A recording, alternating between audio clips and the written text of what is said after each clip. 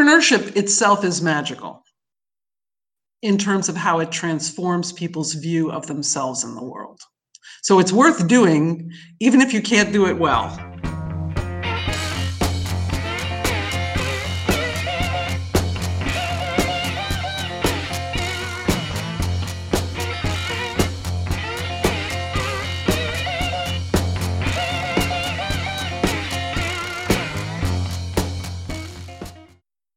Welcome to Founders Voyage, the weekly community Discord live discussion. We're delighted each of you could take the time to join us, and today we are honoured to have Alice Layton as our guest. We've been coordinating these discussions since April in an effort to connect the community in meaningful conversation on topics that are relevant to all of us personally and professionally. In an effort to make these sessions available to the entire community, we are recording as of right now. If you do not want your voice recorded for any reason, please let us know. We have begun posting these discussions as a podcast for the community to benefit from. You can find the link to that on the past recordings text channel. If you have any technical issues during the talk today, please let Nancy or myself know. Thanks, Spencer. And yes, you can find that link in the past recordings text channel. If you have any questions about that, let us know. But the first two are up for listening. We're delighted to have each of you join us today, and Alice is going to kick us off, sharing from her vast experience and knowledge. But if you do think of questions while she's speaking, feel free to type them in the questions and discussion channel, and we'll make sure she has an opportunity to answer them. So thanks so much for joining us, Alice, and go ahead. Okay, so what I'm really interested in is not so much sharing my vast knowledge and experience, which I'm not sure exists, but really in making whatever I do talk about useful to each of you, because I'm keenly aware when I'm on webinars and various things that 98.2% of it is useless to me. And then there's a nugget that's a worthy takeaway. But of course, my worthy takeaway, I never get a chance to ask about or develop more understanding of in that conversation. So I am totally happy to derail what I had planned to make sure that I talk about something that's actually relevant to you. And on that note, my thought about how we could start is I wonder if each of you could just take mental note, or better, write it down, because that's more meaningful to our brains, or put it in chat. A social issue that really pisses you off. That when you look at the world and you say, this just shouldn't be. I want you to take mental note of that or write it down, and if you feel like sharing it, put it in the chat. Because that's how I became an entrepreneur. So there were things about the world that pissed me off. Would anybody care to share a social issue that pisses them off? An injustice, a wrong, something that's inadequate? One thing that I think is a bit ridiculous is the lack of access to education. Generally, this is just my own personal analysis. All of human history, over and over again, we've shown that education is the, if not the greatest, at least one of the greatest improvers of lifestyle, happiness, health, lifespan, everything that we've ever developed. And the fact that there's any scenario where a person can find education inaccessible, I find ridiculous. Great one. So I'm going to, that's a great one. And so it's interesting that you mentioned that, Spencer, because that was pretty much the issue where I started. So I think that the way to do this, I'm going to share my screen, right? So now let me open up this thing that I doodled together yesterday so that we could do this. So forgive me I should have had this queued up and I didn't. Okay, so although Spencer picked education, I just took some images from homelessness because that's an issue that really pisses me off.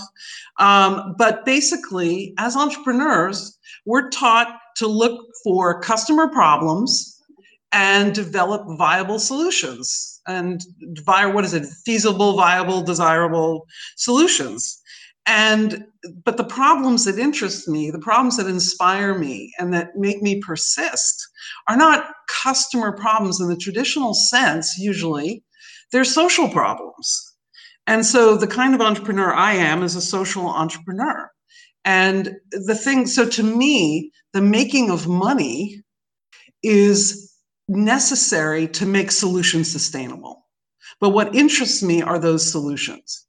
And then you have to get interested in money and making money, because if you have a solution and you want to be able to persist in it or scale it, you need money. So you have to become adept at the entrepreneurship part. But personally, I am motivated by social problems. So there's, I don't know if this little thing at the bottom of the screen is blocking, but anyway, I find this a really valuable quote. So this was written by a woman who runs a foundation. And the accepted view, and pardon me, I hate it when people read off the screen, but I will do it once because I know some people aren't looking at the screen. The accepted view that American poverty was the result of expected and temporary market failures for a small and declining percentage of the population had been contradicted by decades of experience. The expectation that poverty was thus treatable with philanthropic remedies designed to help people on the margins was equally flawed. The market failure that philanthropy was expected to address in this case was the market economy itself. So as social entrepreneurs, we're basically unhappy with philanthropy, and we're unhappy with business as usual, and we're trying to attack the same problems that many philanthropies attack, but with market solutions, and that's what I'm going to talk about. So I put the Death Star here, Nancy, just for you. So the status quo, I talk about being like the Death Star. It's the wicked problem. It's enormous. It's complicated. How in the hell are little old me, little old you, little old us going to impact an entrenched system with wealth, with power, that is ruthless, really, in its command over resources and over people? How do we do that? Well, I think we do it exactly like Luke. To me, we're looking for that little trench, that little 2-foot square trench, and that is going to blow up the Death Star. And so I just want to take a minute to introduce you if you're not familiar. And I know Nancy put it in the little promo. This is an infographic I made from an essay called Leverage Points, Places to Intervene in a System. It's credited right at the bottom of this slide. And I turned it into an infographic really to help myself understand what Donella Meadows was saying. And she basically says, if you want to change a system, if you want to blow up the Death Star, and you're looking for that 2-foot square little space that Luke finds, the sweet spot for blowing up the Death Star of the wicked problem, the entrenched power wicked problem, the levers that you have to do that grow in power down as we move down this list. And interestingly, of course, people usually think the one at the top is the most powerful. That if you tax people or you donate money, et cetera, that's a powerful lever. But what Meadows says is that the most powerful lever is to change the paradigm. And so that's what I'm trying to do. And I'm using innovation to do it, like a good entrepreneur. And we could talk about goals and rules, but I don't want to make this too academic. Anyway, I wanted to share this because I think it's a really valuable way to think about what we're doing when we want to create disruptive change in an industry or in society. And we can talk more about it if people are interested. I have a really great clip about bricolage because that, to me, that's a core method of how we innovate. And she talks about innovation as being change, evolve, system structure. To me, the core skill of that is bricolage. It's transforming through combination. And I could show the clip about bricolage, but I think people probably just say, get on with it, lady, talk about your work. So I will skip over bricolage. We can go back to it if people are interested. And I'll just talk about my personal experience as an entrepreneur. So this is the Rupununi. What is the Rupununi? The Rupununi is like saying the Serengeti, except it's in South America. It is a vast savanna land where two major river systems cross, the Amazon and the Essequibo. And where these two river systems cross and flood over the millennia, they've given rise to endemic giant species. And so there's like less than one person per square mile here. It's where Guyana, Venezuela, and Brazil meets. You can see that yellow country right there. So it's known as the land of giants. Largest alligator, anteater, armadillo, eagle, otter, rodent, that's a capybara, snake, that's an anaconda, spider, that's a Goliath bird-eating spider, and they're all here. And so that's why it's an important place. Not that all places aren't important, but that's what makes this particular place precious from an ecological standpoint, and precious in another way, which is that it's one of the few ecological niches of this kind that's underpopulated. So there's a great opportunity to get ahead of the game in conservation. And in many ways, I started from a conservation and still have a conservation core. So it has a rainforest the size of England. And who lives there? 750,000 people. About 45% of them were brought by British to cut sugarcane from India. About 40% were brought as slaves before 1832 from Africa. And the remaining approximate 15% are 8 indigenous peoples. And I work with the largest of these indigenous groups, who are called the Makushi, and they live in houses like this, in an environment like this. Those houses have thatched roofs. They're about 2 rooms, mud brick, no running water, no electricity. That's what there is. And they live in this very, low habitation, broad space. And so when I first got there, and I'll end up telling you how I got there, but when I first got there, I was proudly introduced to a school. They had a school. And that's what I saw. That top picture on the left is the school. I walked into the school and the teacher was teaching with her one piece of chalk out of one book on one blackboard. And every student had one pen and a little notebook for the semester. And she would write a sentence out of the one book onto the blackboard, and they would copy that one sentence into their notebook. And I could tell that neither the teachers nor the students understood the sentence. And that was education. And I learned that not a single person had been able to graduate from primary school because they couldn't learn to read that way. So what I started with was, I thought, I'm going to be living here for several years. I can help people learn how to read. And so I ended up going back for a second degree. I have a social work degree. I went back for a second degree in library science, and I learned all about indigenous libraries and how do people learn how to read, and second language libraries, because these folks speak an indigenous language at home, but the official language of Guyana is English as a former British colony. And when they go to school, they have to learn how to read and write in what to them is essentially a foreign language. And so I studied all sorts of methods that have been successful, and that's what we started to implement. So you can see we have what are called rain gutter bookshelves, where you can see the cover of the book, because children are 5 times more likely to pick up a book if they can see the cover than the spine, et cetera, et cetera. We got into bookmaking with local stories. That's what you see in the bottom left. And we created 3 school libraries, one in the nursery, one in the primary, and one in what was sort of an intermediate school. And so that's where I started. And that's the philanthropy model. The philanthropy model is, you don't have something and I do, so I'll be nice and give it to you. And that's where I started. And then we had one little room that was the general library for the whole community.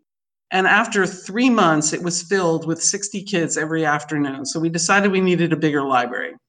And so that's what you see on the bottom left is the public library. And those 2 young ladies were the first librarians. They actually could read at around a third grade level. So I made reading part of their job. The woman on the left is now a head of school, and the woman on the right is now a successful entrepreneur. You've described the library to me kind of as this huge community hub at this point. Well, yes. Well, it's used for anything they need it to be, which was the whole goal, right? So the downstairs of the library is mainly books and computers, and the upstairs of the library is a big space, which is what you see in the video, which can be used for meetings or anything people need it to be. That was the idea, because they didn't really have a community center. And so the roof of the library is tin, because that enabled us to mount solar panels on it. So now this village had a source of electricity because we had solar panels, and we brought computers. And the first year we didn't have any internet. There is no cell service to this community. Well, the first year we did not have internet. All we had was ham radio. But then we were able to get internet by satellite, and we brought laptops, and we were able to get people connected to the internet. So this was my first big effort in the community, and this was at this point still a charity.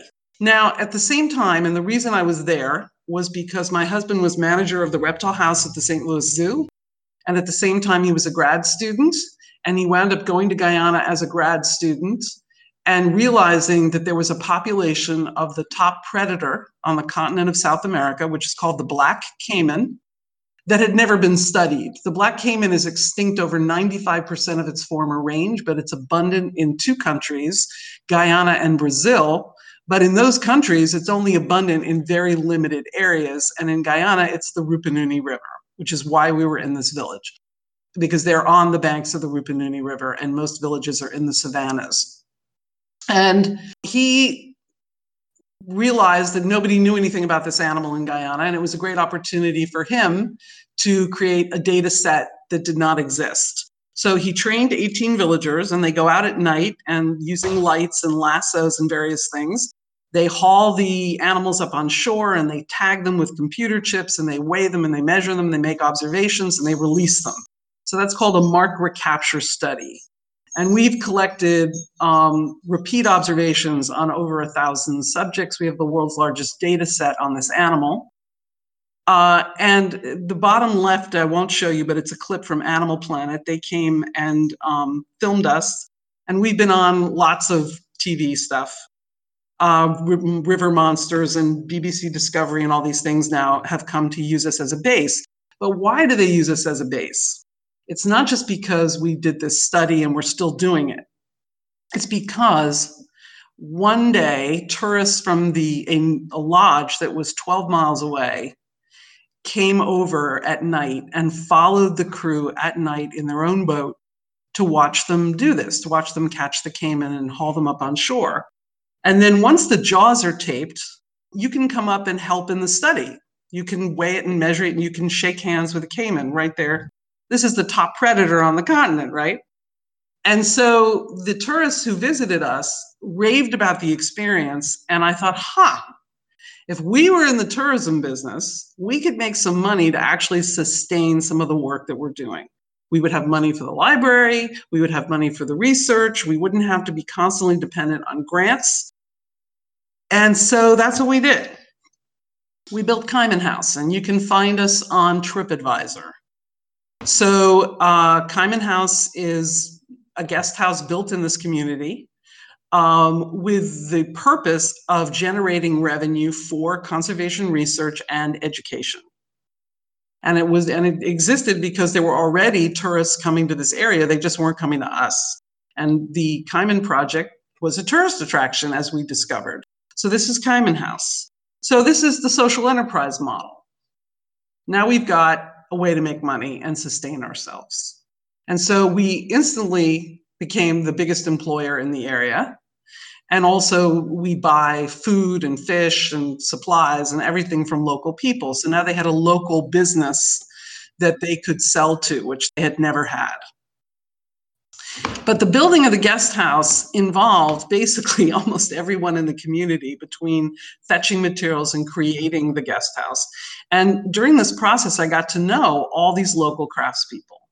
And I observed that most of them were over 50 and that there were no young people learning the traditional crafts. So what are the traditional crafts? Hammock weaving, for example, basketry. There's clay. There's something called balata, which is latex from a tree that they form into vessels. Lots and lots of local crafts that were just no young people knew how to do. So I started Wabani. Basically, what I'm saying is we started with libraries and Cayman. We developed tourism to support that, and then we discovered craftspeople. And that's how this business came about. So we talk about this as the social innovation model because it's basically combining, it's bricolage. It's combining the interests and talents of diverse people, in this case, a North American model of contemporary home decor with this ancient South American craft heritage. And we are able to innovate new products by combining the skills of North and South. So that is the social innovation model. But what I'm really about, going back to the beginning of our conversation about what pisses you off, what really interests me and how I measure my impact, I mean, dollars are great, but how I measure my impact is social change. So this young man was actually in that library video as like a 14-year-old. And he ended up running that library and becoming the village captain or mayor of the village. The impact of the library has been that from 0 kids being able to go to high school in 2005, we now have 86% in 2019 who are able to graduate and go on to secondary school. Cayman House is locally owned and operated, and the library is sustained by it. Because of having Cayman House and having a place where researchers and others could come and stay, we've been able to continually upgrade the capacities of villagers. So they were the first village in the area to have a digital map of their own community, which was key in negotiating with the government to have recognized boundaries to their community. They have a catalog of plant knowledge, which is normally carried around in the heads of older people. We make books from their traditional stories so that the books in the library, which are printed in America or in the UK, are supplemented by local literature. And this guy, becoming the mayor of his village, he was the first person from an indigenous community to be invited by the president of the country to sit on a national advisory council. So that's how I really measure impact. Dollars get you there. Dollars are the enabling technology. But to me, the whole point is to change what pisses you off. That's what got me to be an entrepreneur, was the idea that I could possibly do that. So I'll stop talking, and I'd be interested in people's reactions and in their thoughts. I'm going to stop sharing this. And I'd be interested in what, if any, part of what I've said interests people and that we should talk about. You got it. So I kind of want to give you almost sort of a combo question, if that's okay. You're a person that's I'll give you a compliment first. You're very good at zooming in on the little details of things, to figure out the minutia of what needs to happen, but you're also good at zooming out and seeing the big picture and projecting the future. And I think that's like an amazing skill set to be able to pop back and forth, and something I'd like to get a lot better at. I'm wondering, how you approach all of your stakeholders in that 360-degree way. Is it really possible to simultaneously create value for everyone? I mean, I think the answer to that is yes, but how does an organization come to master this? Well, there is no mastery. It's it's committing to a process of inclusion. You know, I really saw this articulated best in a case study of I think it was the Container Store. I think it was a Harvard Business Review study of the Container Store that really showed me that other people were doing this and doing this better than me, who had, you know, big businesses. The Container Store regards its suppliers as stakeholders, its customers, its investors, its employees, all as constituencies or interest groups that it needs to satisfy. And when you're in a community, especially in a foreign country, you become highly aware of all of the different constituencies. And I certainly don't make everybody happy. We could go into the whole politics of working in Indigenous communities. I don't make everybody happy. I am a bit of a flamethrower in that context. The government there is used to being able to control what happens in communities because they dole out largesse in strategic ways so that the community is well aware that it's highly dependent on the government for its well-being. And when you're an entrepreneur in that circumstance and your message is basically, don't wait for somebody to give you something, let's go out and get it. You have the capacity to go out and get it. You're sending a revolutionary message, which I didn't realize in the beginning. Over time, I realized that I was seen as a rabble-rouser. So you do your best to understand, and this is really where systems thinking comes in, back to Donella Meadows and that slide that I created, the infographic. You map your system. Who's in our system? Whose help do we need? Who are we impacting?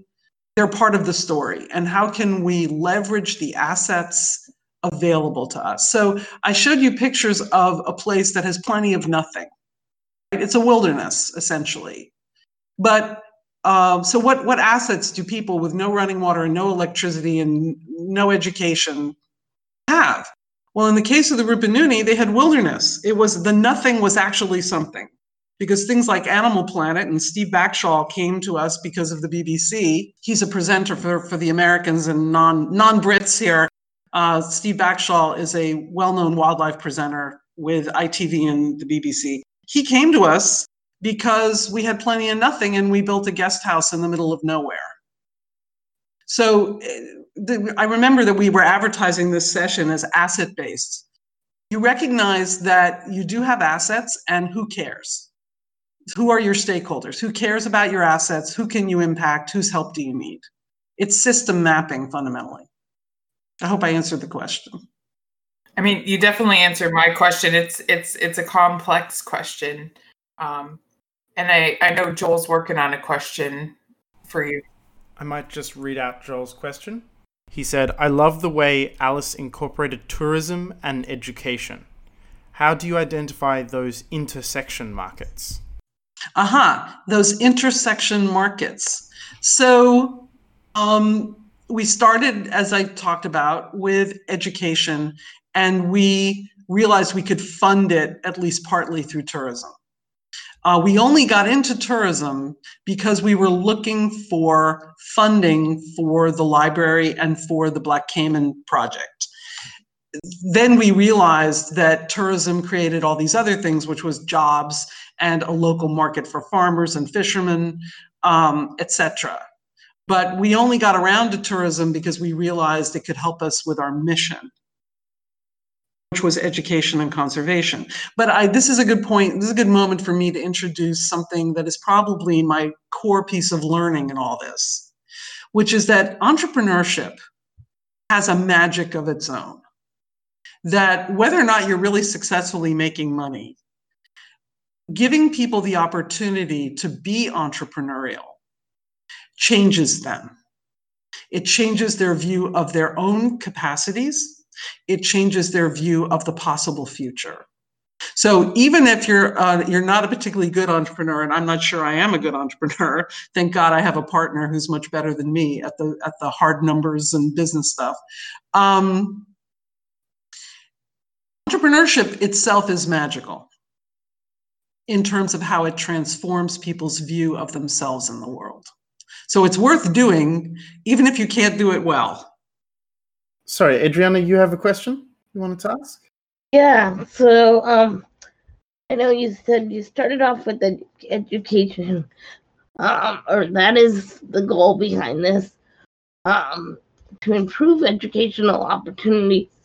How, and I think I already know the answer to this, but did you see any children with disabilities, and how are they affected by this, or by the culture there and the lack of resources?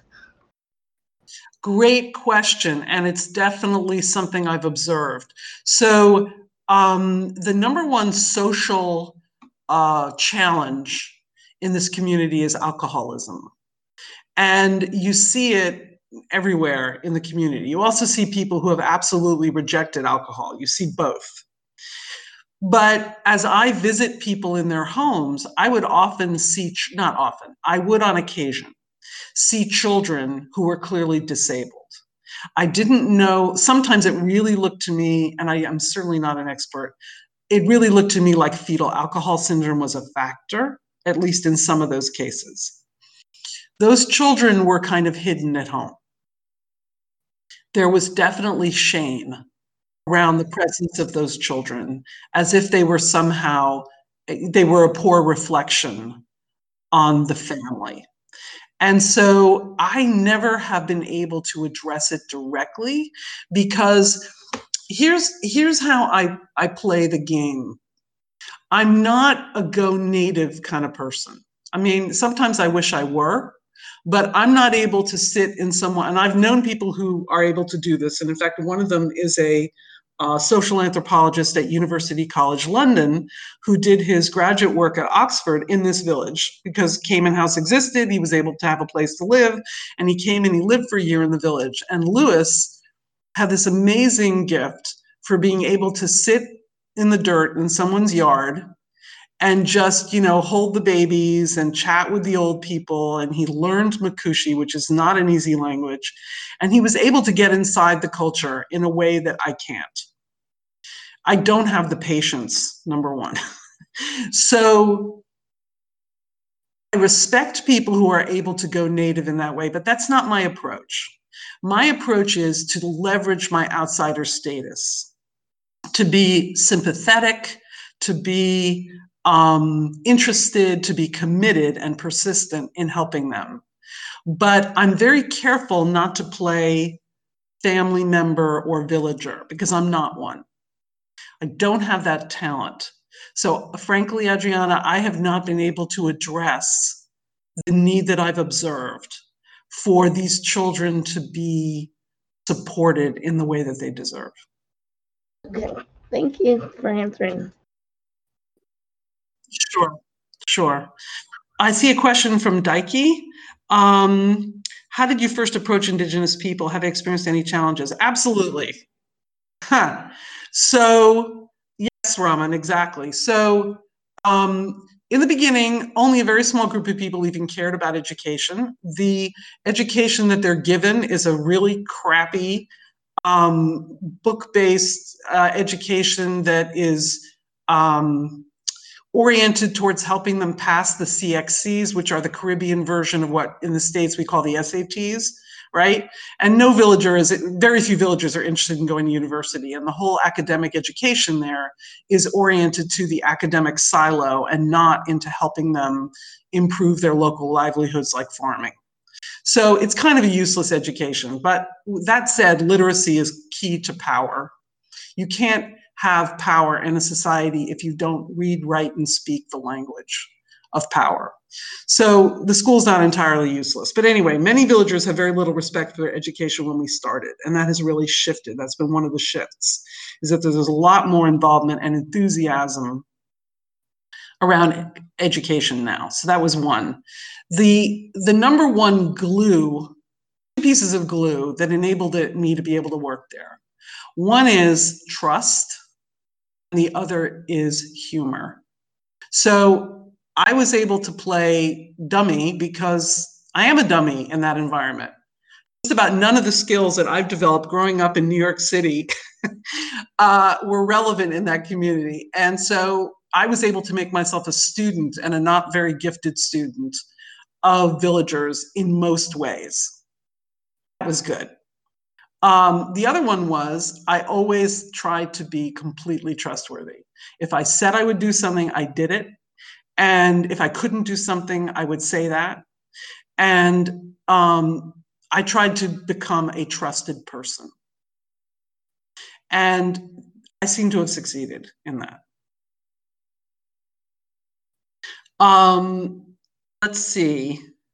Yes, the power structure, definitely. So I could go into long personal stories of my clashes with the government, including being deported twice, and collected at gunpoint, which happened, and all that. And that was quite a few years ago. I have been able to get back there. And I'm still working, but I don't rely on being able to be there personally. I've created an infrastructure of local people who run everything, so that if I drop dead or if I never get back there, they absolutely have the ability to continue. Will I be building and expanding infrastructure? Yes. So what my point was about that social impact, the social change model, is that that's really the point of the whole thing. The point of the whole thing is social change. It's power for indigenous people to preserve their culture, to own their land, to determine their future, and particularly to determine their own development. Because development is paid for by external actors. And if you have your own entrepreneurial engine, like tourism and craft, you can say, you know what, government, we like this that you're offering us, we don't like that you're offering us, and thank you very much, but we can obtain this for ourselves. So self-directed development is key to their future. I have a little dream, which is a technical high school where they actually have an opportunity to build skills that are relevant to their livelihoods. That hasn't happened yet, maybe it will. Scalability. So the idea, Wabani is an indigenous word that means platform. It literally means a platform you build in the forest so you can stand on it and look down at the forest floor for hunting. So the idea behind Wabani is to build a platform for remote crafters all over the world, and to leverage IKEA in terms of their reach as a way to scale craft globally for people who are shut out of traditional markets because they're so remote. So I could talk more about Wabani, but yes, the idea is to scale. I don't know if I'll live to see it, but there it is. Yes, go ahead, sorry. Thank you so much for that answer, Alice. That very clearly sort of interconnects with what I was hoping to ask, which again is related to scalability. I was wondering, to what aspect do you think this sort of, let's say, system or model that you've accomplished there can be applied to other situations, other places that sort of have not exactly the same, but similar situations? Does that question make any sense? Yeah. I get this all the time because that's what grantors want to hear, Spencer. They want to hear that you've got some secret sauce, and if they just buy your secret sauce, they'll be successful. And I wish it was that easy to work with people. The world would be a very different place if people were that easy to impact and to change. So I would say there are some key principles of value that are transportable in what we do, transferable. I would say we do not have a model. People are not replicable. People are unique, and we need to have ways of working that are impactful without trying to reproduce exactly. There's no kit. I'm never going to build a kit and say this is the Guyana kit, and if you take the Guyana kit to Tanzania, it will work. It won't work. It's based on authentic relationships among unique individuals. But there are some principles like stakeholders, systems thinking, leverage points that are valuable. But it is ultimately about relations between people. If people didn't trust me, I wouldn't be able to do anything. That's personal, and I'm a very limited person. As I've said, I don't hold babies. I'm not willing to sit in someone's yard while they show me how they do XYZ. I'm not that patient. I am not the ideal person in many ways to work with less educated people. I have been educated out of my ability to work with most people, but they know I care. They know I'm working hard for them.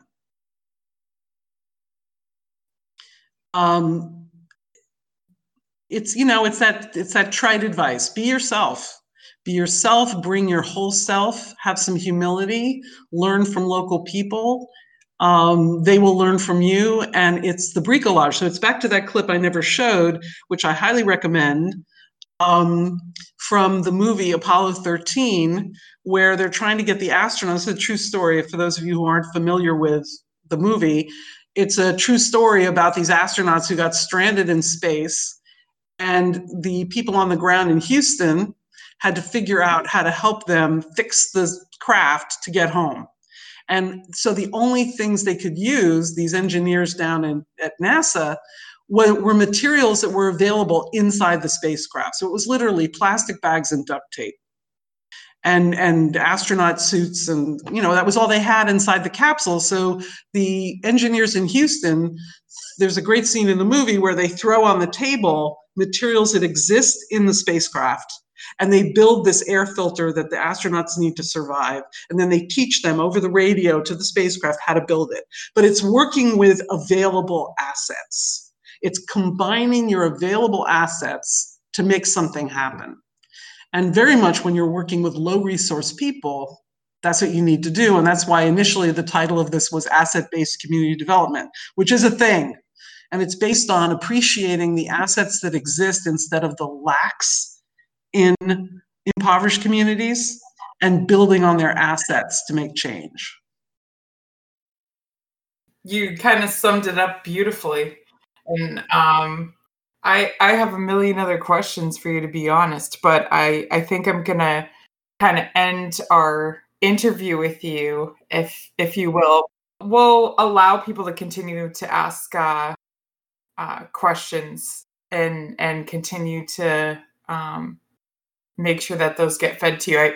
I also know that we're sort of going to transition this talk a little bit, because we've invited some people to talk about their patenting experience. So if you have questions for Alice, please do keep them coming. But while they're doing that, can I ask if you have any kind of words of wisdom, or especially for those of us that are sort of like budding social entrepreneurs, that you would give us?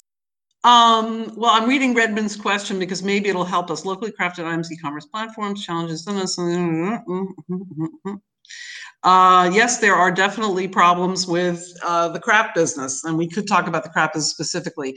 The words of wisdom, let me see. You have to have a North Star, and which is your mission. And you have to understand what your mission is, and then be highly flexible. Stick to the mission and be highly flexible about how you're going to achieve it. We all go in as entrepreneurs thinking we know exactly what our business is, and we don't. But if we're interested in solving a problem, but flexible about how we solve that problem, it's really the same. Isn't that the same lesson that all entrepreneurs learn, whether they're commercial or otherwise? Right? Be committed to solving the problem, but not to your first solution or even your 15th solution, but respond to opportunity, respond to changes, respond to your stakeholders. So my mission hasn't changed in terms of trying to impact the future for the children growing up in that community. That was fundamentally what the school libraries and the public library was about. It was about changing the future. That is still what I'm interested in doing. I'm interested in a future where Indigenous people develop themselves. How I go about supporting that, enabling that, and making money to help bring that about is flexible. responds to opportunity. Just like I had never thought of being in tourism until we had some tourists show up and say, this is the greatest wildlife experience I've ever had. And the tourists who go to the Rupununi have been everywhere else first because most people have never heard of the Rupununi. So when those kind of people who've been on, safari in Africa come to your doorstep and say, this is the greatest wildlife experience I've ever had, you pay attention. You're an opportunity finder, which I think is one of the things entrepreneurs are good at. Did I answer your question? Ryan is typing. And Raman, I would be absolutely happy to tell you my story, but I don't want to put the focus too much on me. But absolutely, my capacity to be pissed off at the injustices of the world and to want to take action and to have the gumption, as we say in New York, the chutzpah, to take action on things that bother me is very much a product of my Manhattan upbringing. And I could talk about that, about the social stratification I was aware of as a child, and feeling in the middle of that society that lots of things were wrong and needed to change. So that's the short answer to your question. Brian, that's authenticity, right? Yes. So, the thing about these villagers that I love is they'll say things to me like this. Miss Alice, because that's what they call me. Miss Alice, I think we have enough white people in our village. And I go, okay, here's a problem. We actually need to increase the number of visitors if we're going to make enough money to do all the things we want to do. And so they presented me with that conundrum. How do we have no more white people, but we still make money? And that's how we got into study abroad. Because when you do study abroad, you have a small group of people, but you have them for longer. So you're selling more nights, actually, in your community, but you're not increasing the population of people you're bringing in. So study abroad was one of my answers, which ended up not working out. We only did that for 3 years, to a pushback from villagers. So they're very good at letting you know when they don't like something. You just have to listen. How do you continue to steer things towards the positive and not simply shift their dependency to being dependent on me?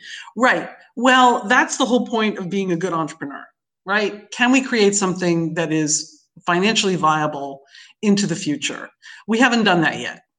We still need grant money to get some things done. They still rely on me. Like right now during COVID, I just spent $4,000 to send them school supplies so they could do homeschooling because the government basically stopped school and didn't offer them a viable alternative.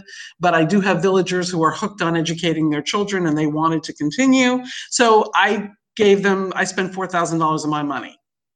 Did they have somebody else who would jump in quickly, no questions asked, to take care of that for them? No, they don't. So that's definitely a weakness, for sure. Tourism, as we've learned between the crash of 2008 and this current crisis, is not a reliable source of funding. When it works, and when it doesn't, it really doesn't. It crashes. So hopefully craft will be a steadier. People are spending more money on their homes than ever before because of COVID. So having a variety of income sources is clearly going to be more and more important. And we're hoping craft is going to be a very different source of funding than tourism. I know your business model is so complex, Alice, but I feel, well, I guess to me it seems complex, but you make it sound so easy to manage everything. If people are interested in learning more about the different aspects of it, what's the best way for them to go about that? Would you want them to reach out to you directly or? Yeah. So you can reach out to me here, but I'm typing my email address into the chat right now. And anybody who would like to schedule a conversation with me, just write me an email and we'll chat. That's awesome. Yeah, and I appreciate you letting me pick your brain too in the conversations that we've had and Well, you have great questions. You sent me the best questions I've ever gotten, and some of them were really hard. So thank you for that, Nancy. I think sometimes I want to think too deeply about things too quickly, but I think you touched on the day-to-day runnings of what you do, and then also your philosophy behind that too, and how hard you work to invest in people as assets. So I appreciate that. So I know we have to end. We all have other things we have to do. So I'm just going to leave. People ask me, like, what do you actually do in Yupikari? Yupikari is the name of the base village. What do you actually do in Yupikari? And I tell them I do three things. I'm a conduit to resources, whether that's money, outside money, like writing grants, or whether that's skilled people that we need that I bring in. So I'm a conduit to those resources. I'm a container of a vision of what's possible. Because when you grow up in a tiny little remote village, you don't necessarily know all the options that are possible for this community that exist. So I have a vision of their well-being and empowerment, and I carry that vision around, and I'm a container for that vision. Because when you live in a place where everything is very difficult, it's the most sensible thing to do is to give up. And I never give up. So I told you I've been deported at gunpoint, blah, blah, blah, locked up. I don't give up. So I'm a container for a vision. That's the second thing I do. And the third thing I do is I'm a catalyst. So I spend my money and I spend my time and I put my energy into these leverage points to make something happen, to create the opportunity for change. Not everything I do works. I could tell you, we could spend just as much time on all the things I tried that didn't work, but certain things are working. So I'm a conduit, I'm a container, and I'm a catalyst. That's what I do. They do everything else. I just, I help them persist. A master facilitator, if I may. Well, you know, it is what it is. Oh God, I'm not going to quote the president. Forget that. I am what I am with all my limitations, and I know my limitations. And I find the people who have talents, abilities, qualities that I lack. I think being a talent scout, that's the conduit function. I think being a talent scout is key. You're not there to glorify yourself. You're there to help them see that they already have everything they need. They just are not recognizing it. They're not combining it. They're not doing the bricolage that they need to do to create change, but they actually have what they need. Yeah, well said. I always get fired up when I speak to you. So today is no exception. The way in which you put things is really helpful, and I believe in your why. Scarcity is an illusion. We do not have scarcity. What we have are things that are poorly arranged. We have things that are disconnected, that need to be connected, but we do not have scarcity. That is an illusion. And so our job is to connect things that need connecting, to create change. Anyway, I could go on, and I need to do other things, and so do you. So thank you so much for this opportunity. Raman, I don't know if I answered the question, so anybody who wants to, please feel free to contact me, and we'll have our own Zoom. Yeah, thank you so much for giving your contact information, Alice. Thank you to everyone who joined and participated today. We really appreciate you bringing your perspective week after week to these discussions. Thanks so much for today, Alice. Seriously. Thank you to everyone for listening.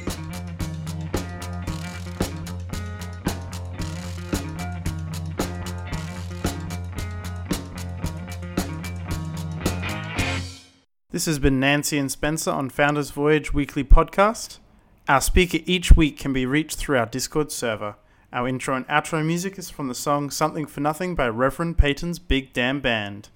We'll be back again next week for another episode. Until then, have a great day and continue your voyage.